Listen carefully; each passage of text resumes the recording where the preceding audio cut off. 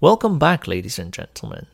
Now, while many currently view the Hong Kong police force with scrutiny and even downright scorn since the democratic protests, once upon a time, the Royal Hong Kong Police, a British colonial police force, was universally accepted as the best police force in Asia. Unfortunately, many of those memories are fading.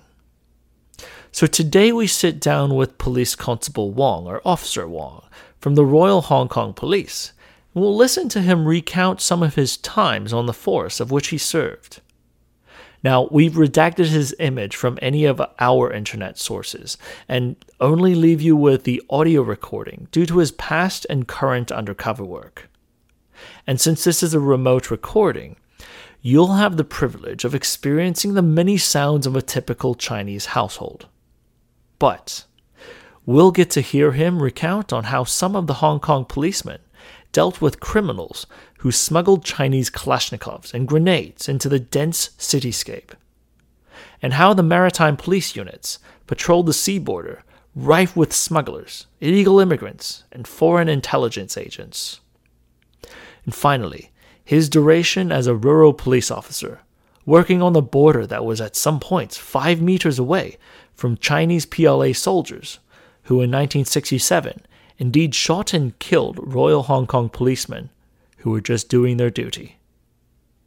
Now, I grew up in the 90s in colonial and post-colonial Hong Kong, so this segment is very near and dear to my childhood memories. And I hope you enjoy our conversation on a Hong Kong that currently only exists in the memory of those who were there. Now, before we get any farther, a message from our sponsor, Slate Black Industries. If you like good looks and you like good kit, and you need M-LOK accessories, consider SlateBlackIndustries.com, the maker of M-LOK grips and accessories. That's SlateBlackIndustries.com.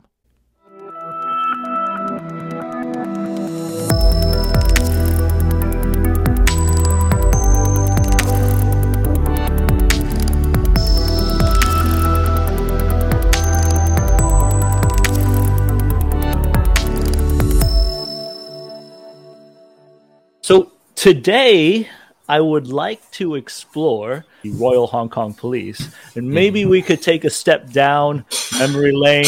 And Wong Sir that's actually Cantonese Chinglish is what we call it. Instead of saying Officer Wong in Cantonese in Hong Kong, you would call him Wong Sir. So today we're sitting down with Wong Sir, and we'll sort of kind of draw back and think about what the Royal Hong Kong Police was. But I distinctly remember the beautiful Burmese green uniforms, very smart looking with a Sam Brown belt and a revolver on your hip. And I distinctly remember that image because it was very different from any police officer in the United States. Yes. In fact, back to the old time in Hong Kong, so people from the local neighborhood, like law-abiding citizens, they really appreciate when we appear with that uniform. Even from a distance, they would just say hi to us. Yeah. So that's something that I think a lot of times the current generation may not have as great of an understanding towards, because, of course, right now we're speaking after the pro-democracy protests, and we're not going to get into the political side of things there. But the image of the Hong Kong police has certainly massively degraded since the colonial days of the Royal Hong Kong Police, which, from my understanding, it was considered the best, not one of the best, the best police force in the East. Back in the day. Yeah, it was. By the time, the old time Hong Kong, they divided as four, mainly, with the four division. One is the local Cantonese-speaking police officer, and another one is the South Asian, that include Pakistani and some Indian, also Europe, Commonwealth, and the fourth division, they are from the Shandong. They are the latecomer with the Royal Hong Kong Police Force. So we call a Shandong officer. They don't even know those Chinese characters. They only just always do the traffic or the main gate guard. So Every single time when they need to do paperwork, we have to help them out. So there were immigrant Because officers as well. before the communists take over the mainland China, they were local recruited army or even army officer. Yeah, with What the year? What British era was forces. this? What year was that? Oh, it was after the Qing dynasty, you know. So back in the day, back in post Qing dynasty, so pre-communist takeover of China, the Royal Hong Kong Police really resembled the Singaporean, what we see in Singapore nowadays, the very, very big mix of Southeast very Asian, good mix, like and, Toronto Police or NYPD. So let's fast forward to the 80s and the 90s when you were in. How did the force makeup look like? Because I remember seeing some Indian and some white British officers in the Royal Hong Kong Police as well. Yeah, I would say, you know, I was lucky during a great old time because in one platoon, maybe we came from some other background. So some people speak some other dialect, like Chinese, Shanghainese, or, you know, some other, you know, other dialect from mainland. So basically, especially for the like South Asian, that including Pakistani or the like Singh people, the Indian. So they've been with generations, like some of them even 4 or 5 generations. Yeah, is you know, more than some of the local born Chinese, like, you know. My parents, they came from mainland, and I was the first generation born in Hong Kong, and also adopt, you know, really blending into the Hong Kong society and with the British rule. Yeah, yeah, underline. Yeah. So how did you end up in the Royal Hong Kong Police? When I was little. The image for the police officer are not that good because for most of the people will say if you're good, you don't need to be you don't need to join the force. 好仔不當差. Yeah. Oh, you know, you don't need to go, you know, go to the forces or, you know. Anyways, you know, it was really corrupt. Yeah, it was the like mostly 1965 to 1975. It was very corrupt. Yeah. So I've been witness when I went to the like, you know, the wonton noodle bar, the local wonton noodle bar. The police officer in uniform just walk in and have a free wonton soup, and end up also, you know, just get the money from the, you know, from the shopkeeper or the boss. It's common, just like you sleep and eat as a police officer for that time period. But after that, after the ICAC, Independent Commission of Anti-Corruption, so formed in the 1974, and they also arrest a lot of high-ranking officers. By the time I was about 9-10 years old, I heard about that. They just arrest maybe half of the police officers from the Mong Kong station or Yamate station. So that means that for the next couple of weeks, they got no people. Yeah. This cannot be understated. My dad was in Hong Kong around the 70s as well. Yeah. And so he actually told me stories about the corruption. Yes, that you were it's talking common. About. By that time, everything has a price. You want to open a place for mahjong or underground gaming, so they get you a price. It's everything the same. Or every district, they got a standard price. Just like you walk into Costco in North America. For some viewers who are unfamiliar, mahjong is sort of how you would play poker in America. You would play mahjong as the chips that you would throw around with cash. What my understanding is that if you had a mahjong game back then, corruption was so bad that you always put some money aside for the police officers that came around because they would hear the come mahjong. Over. Then that's the sharing or expenses. Like some of the local area in China now, I know how come the price and the service are being so high, and this just explain that you have to divide it as at least 3 portions, one for the police and one for the local child game, and they only got like maybe 50 or 60 profit. But the ICAC is something that I think perhaps people in the West are not familiar with, and that was a pivotal point of the Royal Hong Kong Police, was the formation of the ICAC. Now, the ICAC is the anti-corruption. Yeah, directly under the governor of Hong Kong. Right. So it's a commission that answers to nobody, and it's a law enforcement agency that can arrest people for being corrupt. And they were so efficient that Wong Sir was actually saying they arrested half of the officers in one station. And Mong Kok is not a small station. That's one of the big stations. That's a huge, yeah. So my understanding is that the ICAC directly boosted the trust that the people had in the Royal Hong Kong Police back then. After several years, between 74 to late 70s, 76, 78. Yeah. So you joined afterwards?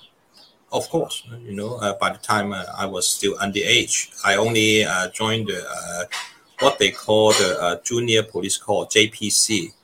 I still remember there's a classic movie. It was a long time ago, more than 30 years ago. Sean Connery just said, if you want a good apple, just pick it from the tree, not on the ground. Trying to, get those kids and go to the police station, to get a better bonding. While the street kid, they were still young, and later on they will just brought them to the police cadet school. So I was once got into that school, which was very good. And also later on we figured out that it was planned before before they formed the ICAC, because if they don't have the manpower to refill those people being arrested, that's the whole idea for the police cadet school. So after maybe from 74 to 76, because actually the huge arrests, the big arrests are occupying between 75 to 77. So they got enough manpower to refill. Yeah, those police. Maybe some of them arrest, some of them escape from Hong Kong forever, and some of them just simply realize that McNeil, they sent a pardon for all the activity before the 1976. It's okay if you are not on the top list. Okay, but after that you got to go back to what you're supposed to do. Yeah, a cop is a cop. Yeah.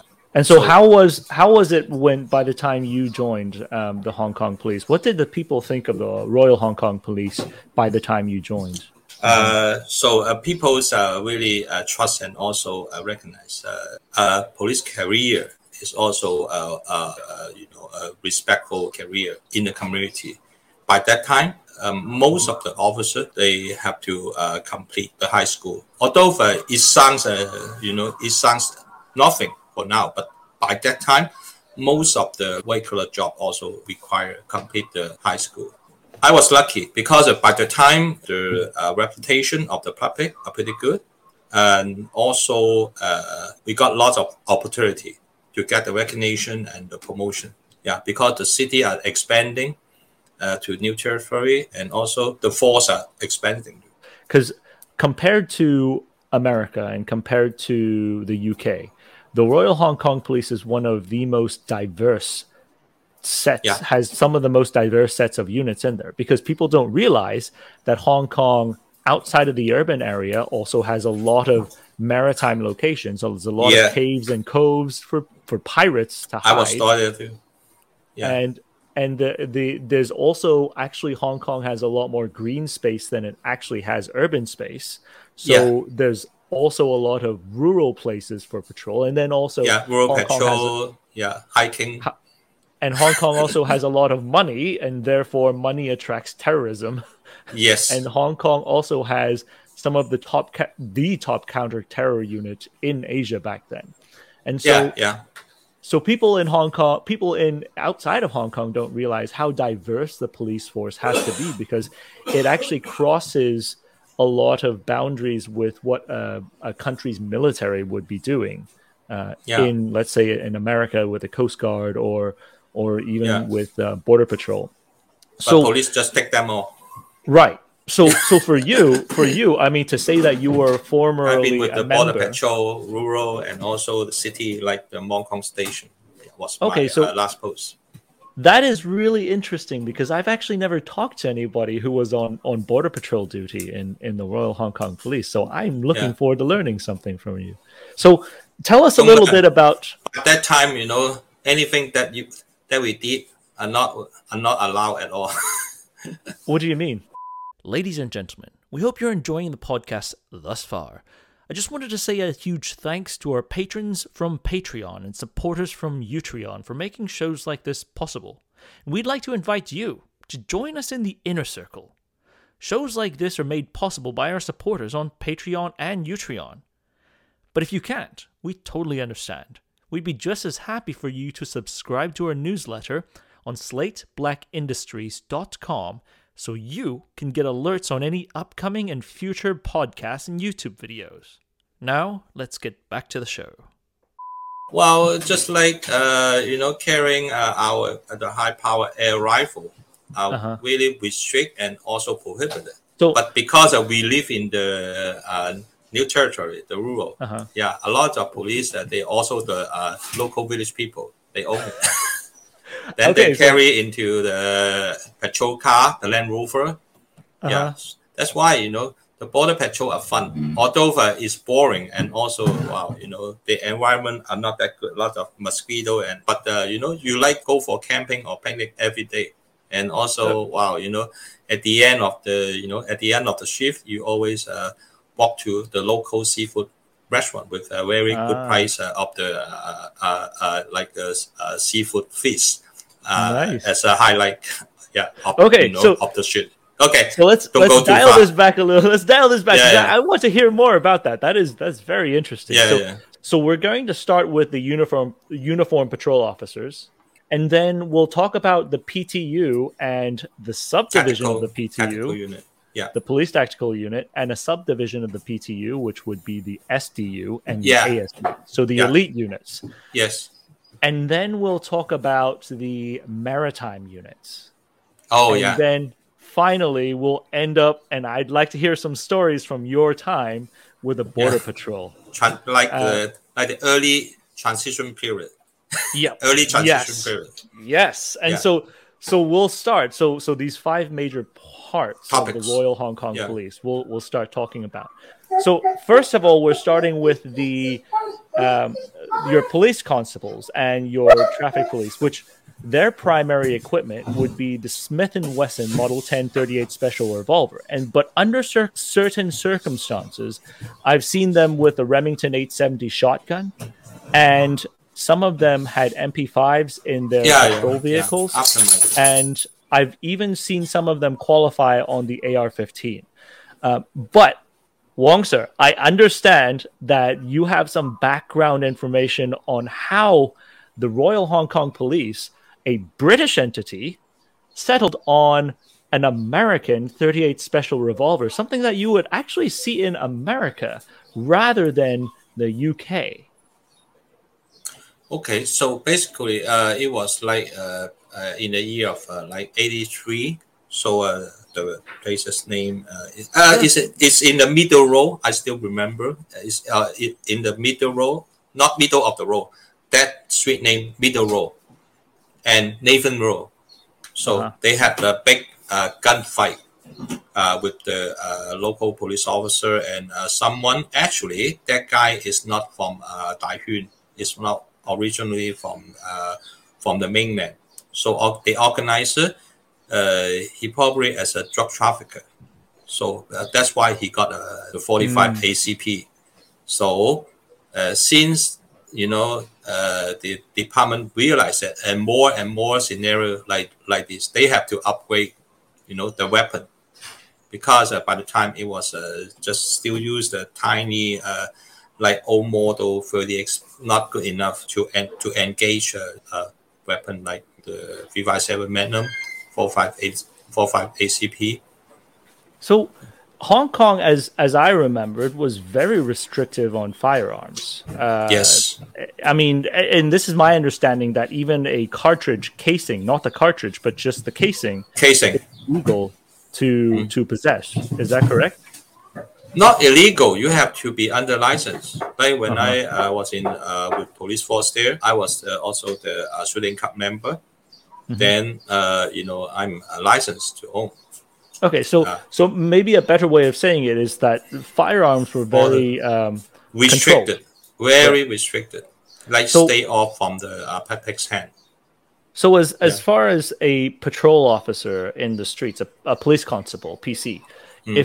if they were to go around and they met someone who had a firearm, that's probably someone like more of a career criminal or triad gang member or someone who. So basically, is yeah. If you not only own handle any firearm, without license, you are probably to be. They will lay out the charge for up to 10 years in Oh wow. in jail.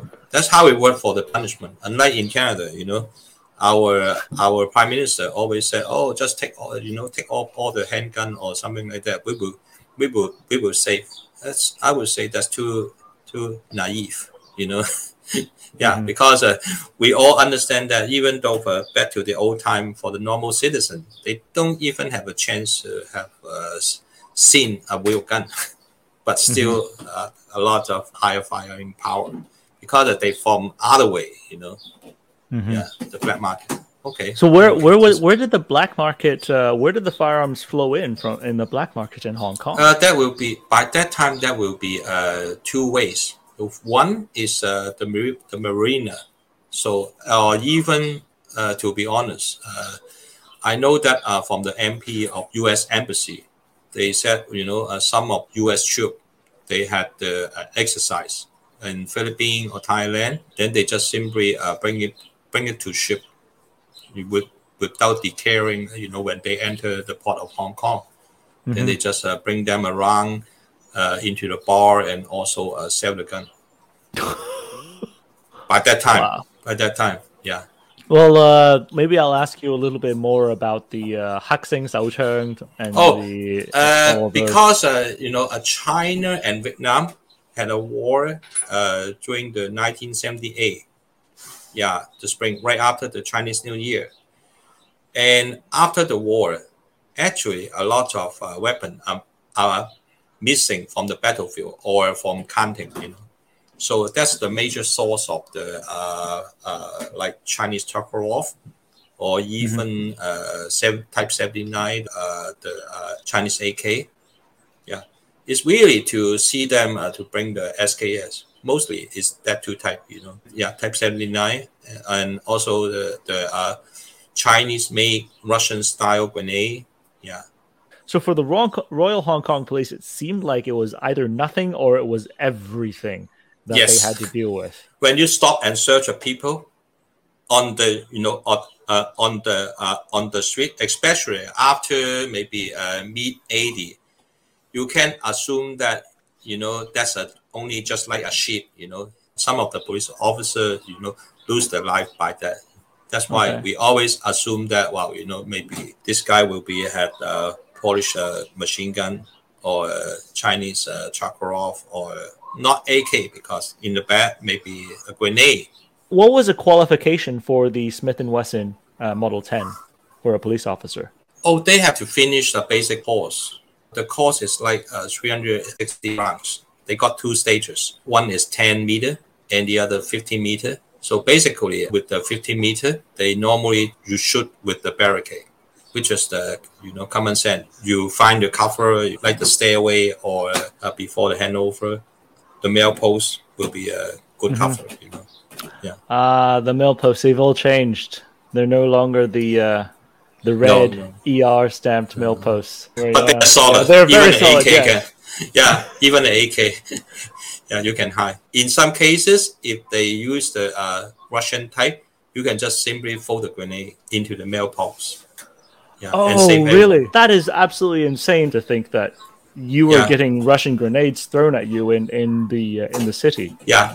And So, sometimes if you find out, someone already pull out the pin and trying to threat you, once if that guy is cordoned, there's no one from the bomb squad around. You just take out your pin of your number, put it mhm. back. Oh wow. That's what the old timer teaching. Because by the time our uniform still like very traditional. Not nowadays. Nowadays, well, you can find a pin. So I remember seeing the Royal Hong Kong Police typically, and they still do. They typically patrolled in those really tall vans. I think the van had It was five at or your seven age. officer. For my period, mostly the Land Rover. Oh, Land Rovers back then. Land Rover Defender, the same vehicle like the British forces. We Very always nice. interchange and do the joint operation and the exercise. So in one vehicle, how many people how many officers were in one For vehicle? the Land Rover, normally 4 to 5 people. Okay. Yeah. So the first and second row, which is we all like full house, and other the rear of the vehicle, we normally put the gear like generator, because by that time the lithium battery are not that common. We just use the generators to set up the roadblock or something like that. That's why a lot of gear, and also X70. Yeah, when you set up Remington Remington, X70. yeah, X70 police model. Yeah, Okay.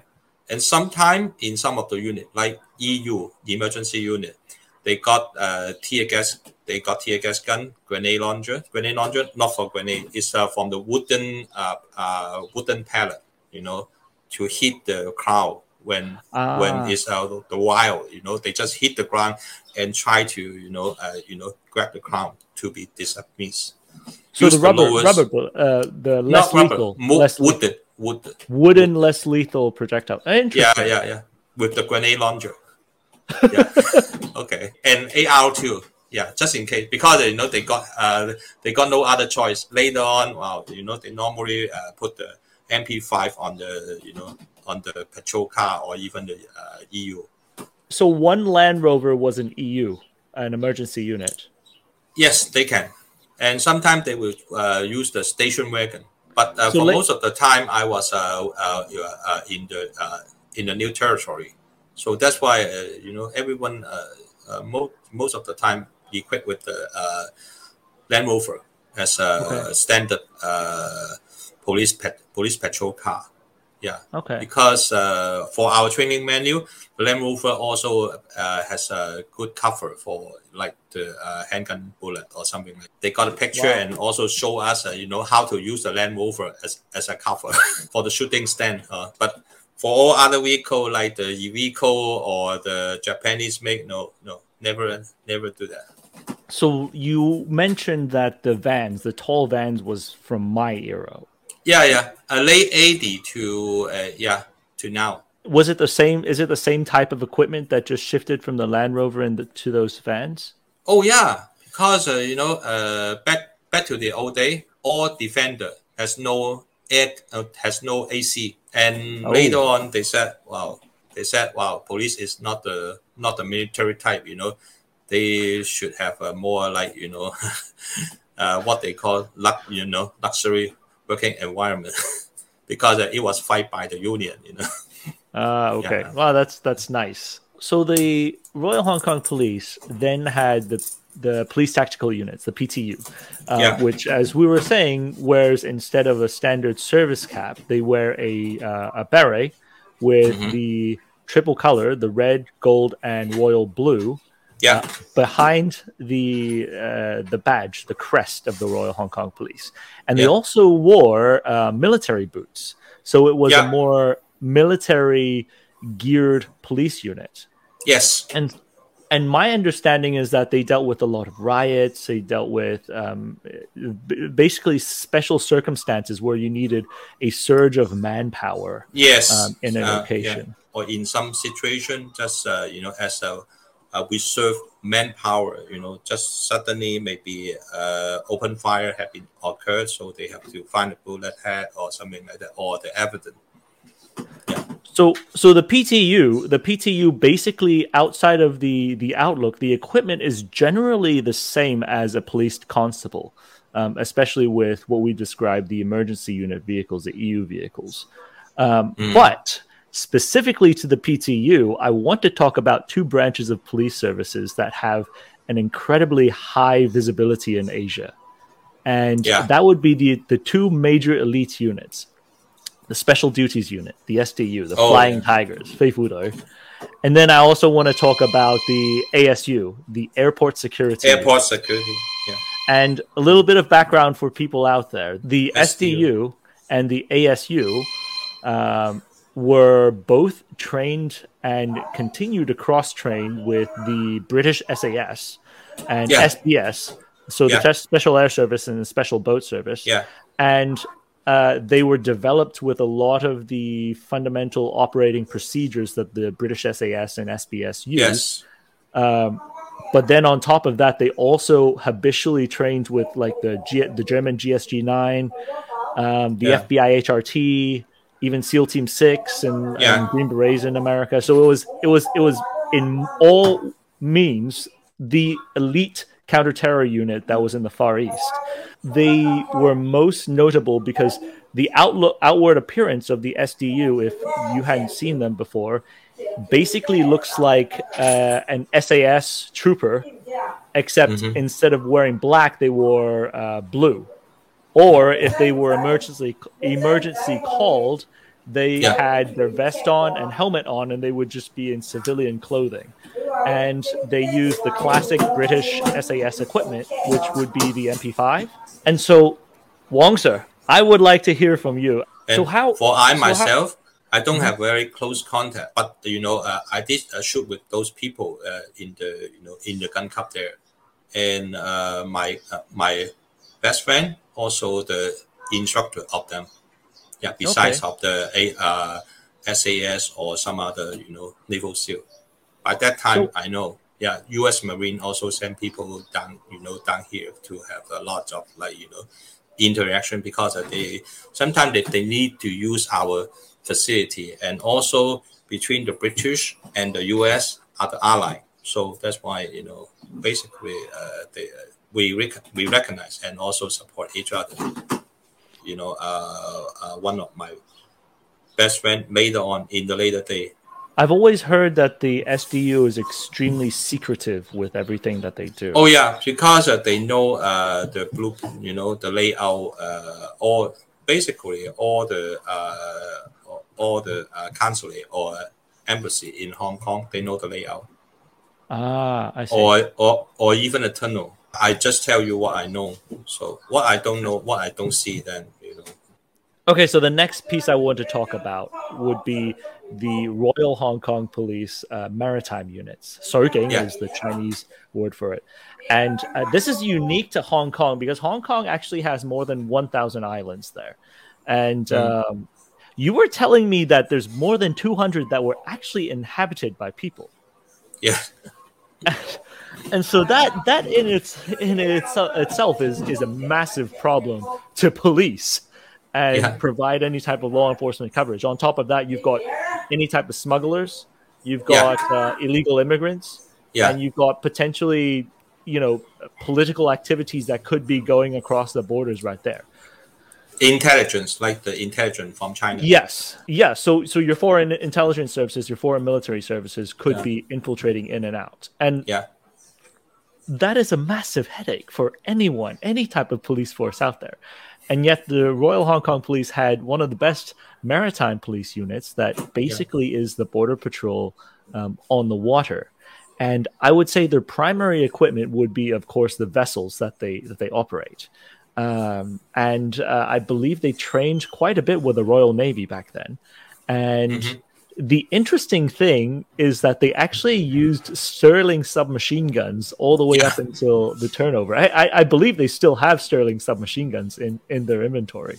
Mm. Um, have you ever worked with them a lot? Do you know if they work with the I Navy, the didn't Royal work with Navy? them, but I do have a buddy who's a sergeant for the Marine unit. One time I just go to visit him while he and his crew on duty. So when I go with them for patrolling, which is strictly prohibited this day, for some other off-duty officer just come up to visit and end up just Okay, listen to me. It was only like in the middle of 80.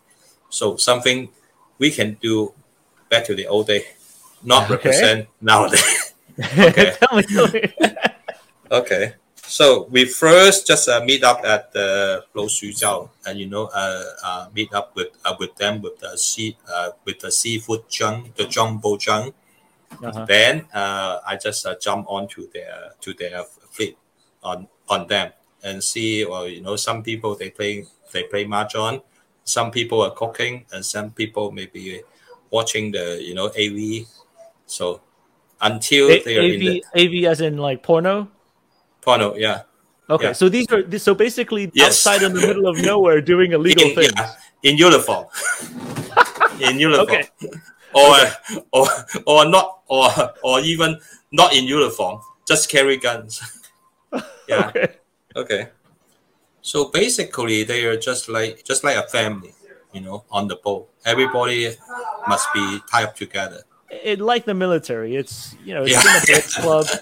It's been a boys' club. You're in a tight unit. Everybody yeah, knows each other. You very, have to take care of each other. yeah. You have to be tolerate with each other, even though you don't like that. But well, you're on the same boat. Exactly.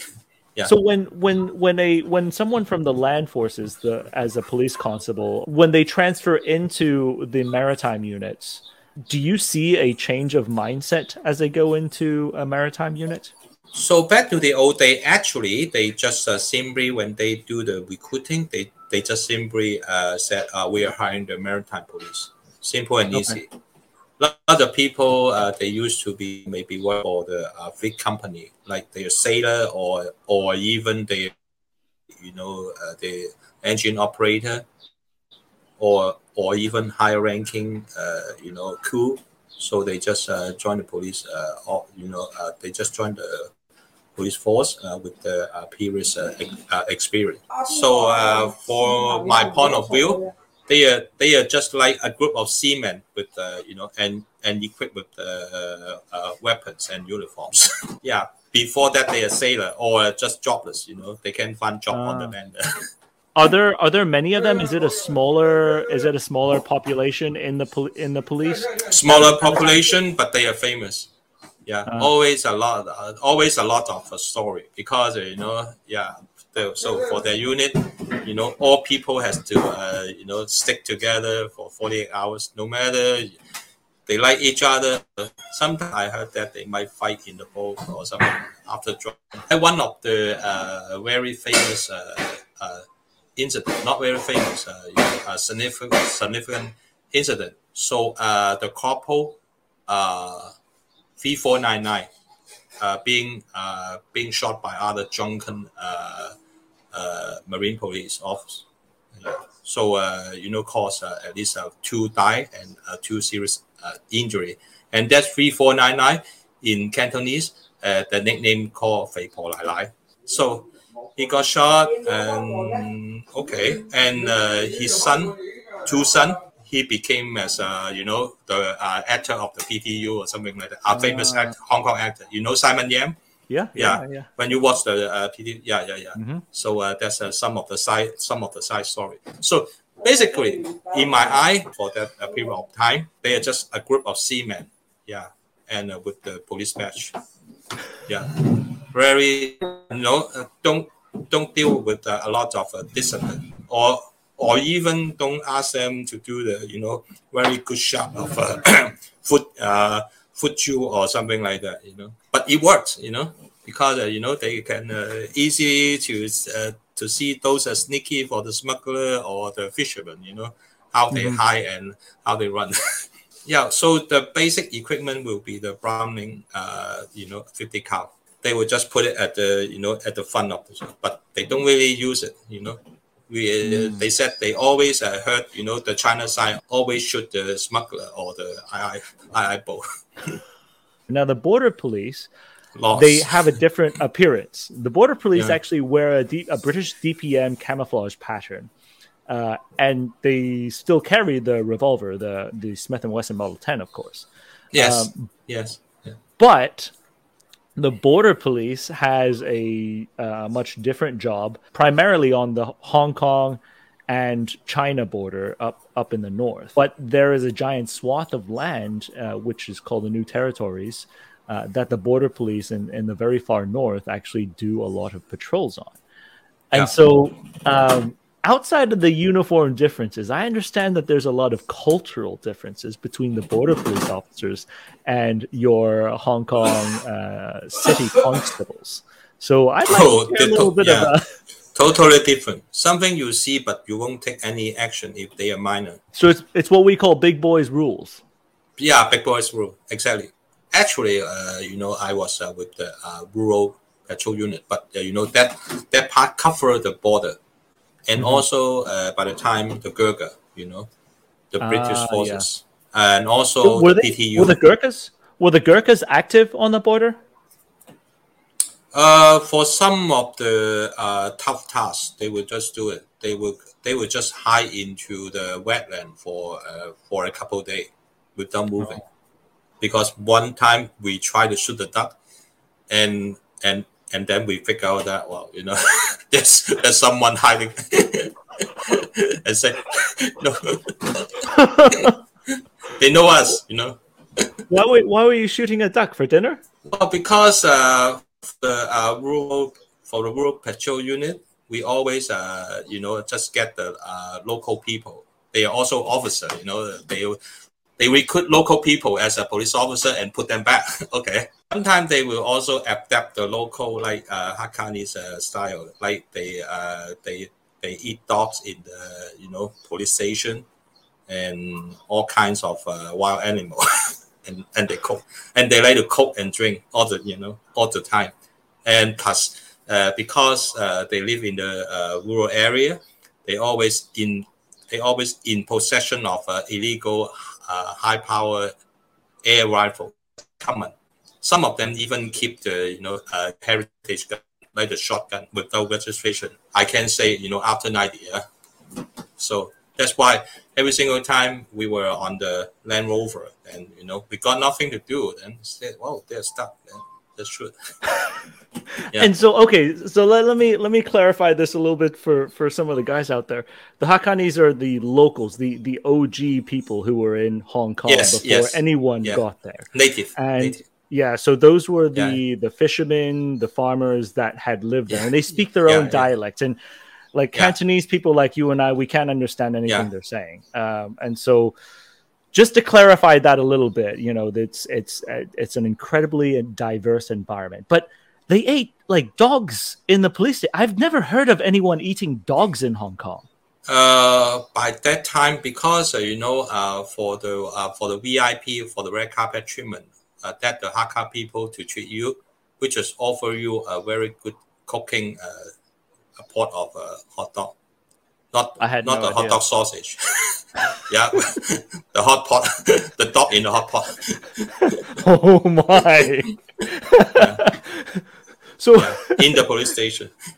So really, the rural police and the border patrol really resemble even the white officer. They just pretend, they didn't see that.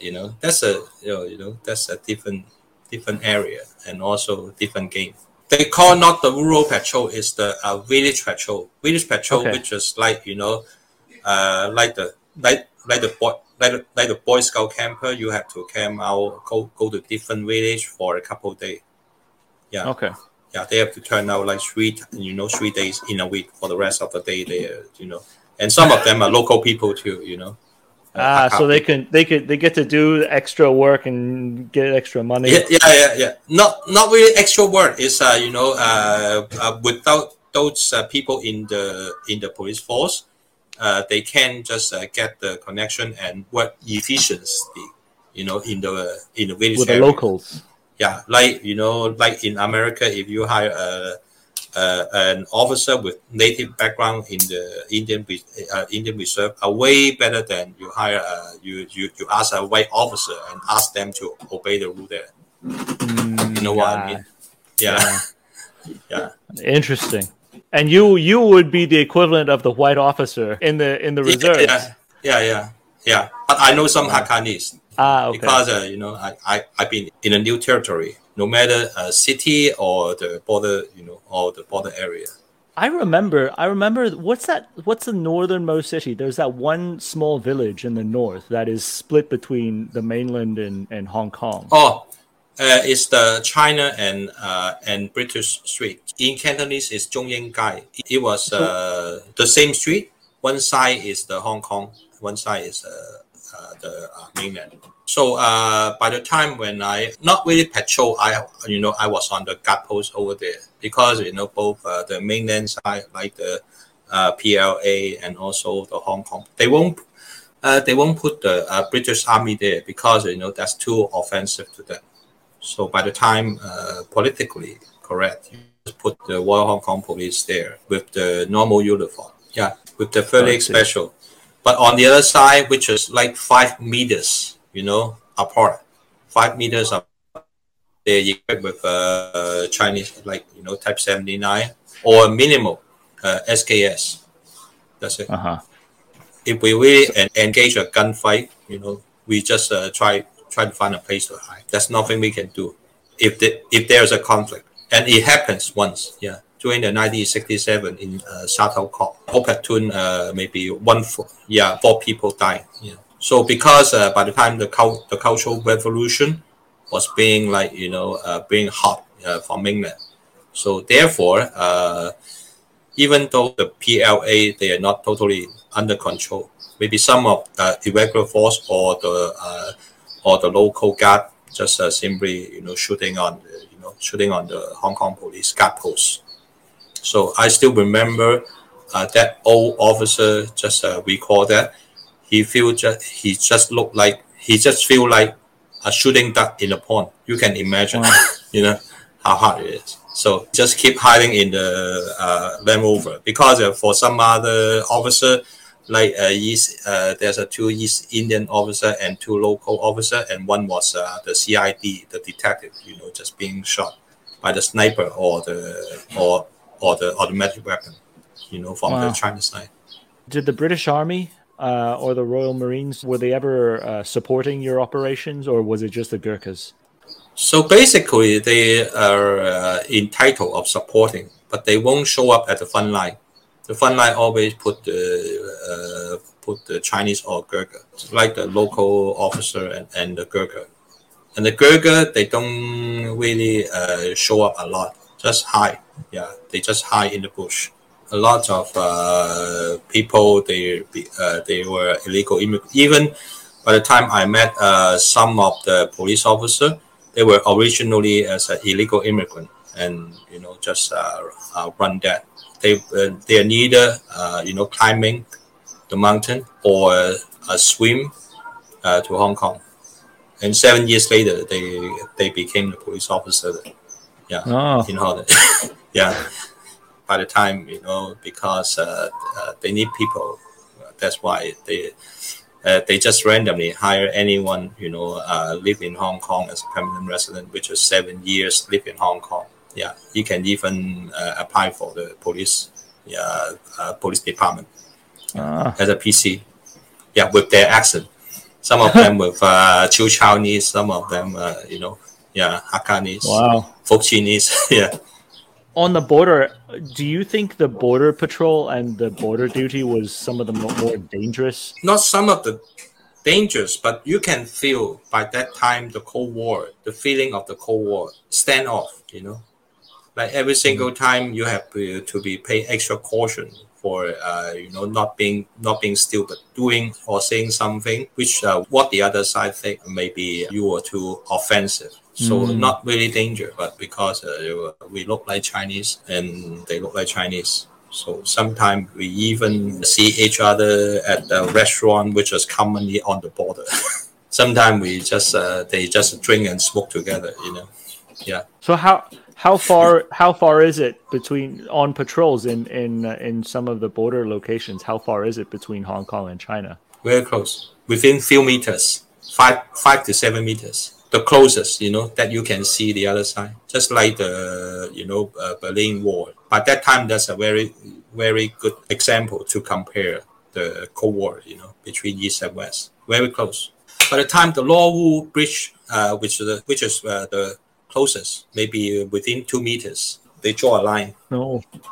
And I heard Wow. that barely heard that the male officer from Hong Kong side, from Royal Hong Kong side, and met with the female soldier there. Then And they just went off and started a family in China. not really went off. They still go back work and also standing at the same post, but after off duty, that's their family matter. Yeah. That is a Hong Kong I do not know of. So. That's jump into the late transition period, year of 90. For my time was still the Cold War time. West and East still like standoff, just like today. Because after the late transition period, like between 90 to 97, and after that, the bonding between Hong Kong and Shenzhen, which is very close. Some of the officers even sell the Hong Kong house and just buy the house in China because they marry with the mainlander. That's why I won't be surprised that nowadays, the Hong Kong police officer, even they're in my age, show their passion for the central government just because maybe they already established their lifestyle and bonding between the Hong Kong and the mainland. But for my generation and for I myself, I still like keeping the old time mentalities. Yeah, everybody got choice. By that time, most of the people knows why they want to be a police officer. They want to do the job because they like the job, not the salary or the benefit or any a side benefit. And thus, that is one of the big reasons why the Royal Hong Kong Police, especially in the 80s and the 90s, was considered the best police force in Asia. It's fundamentally, I think it's because mentally you want to be there. You want to do this. That is got to be the biggest driving force for a successful uniform unit, in my opinion. Besides of the people, the spirit, and also the mindsetting mentality at the top. Because you don't know who you are, you don't know why you're doing this job. You will lose the passion, then you will become very corrupted. Also, Wong Sir, thank you for sharing some of those intimate stories with us. It's we look forward to having you. Thank you, and we look forward to having you back on the show. And for everybody out there, thanks for sticking around, and we look forward to the next one with Wong Sir.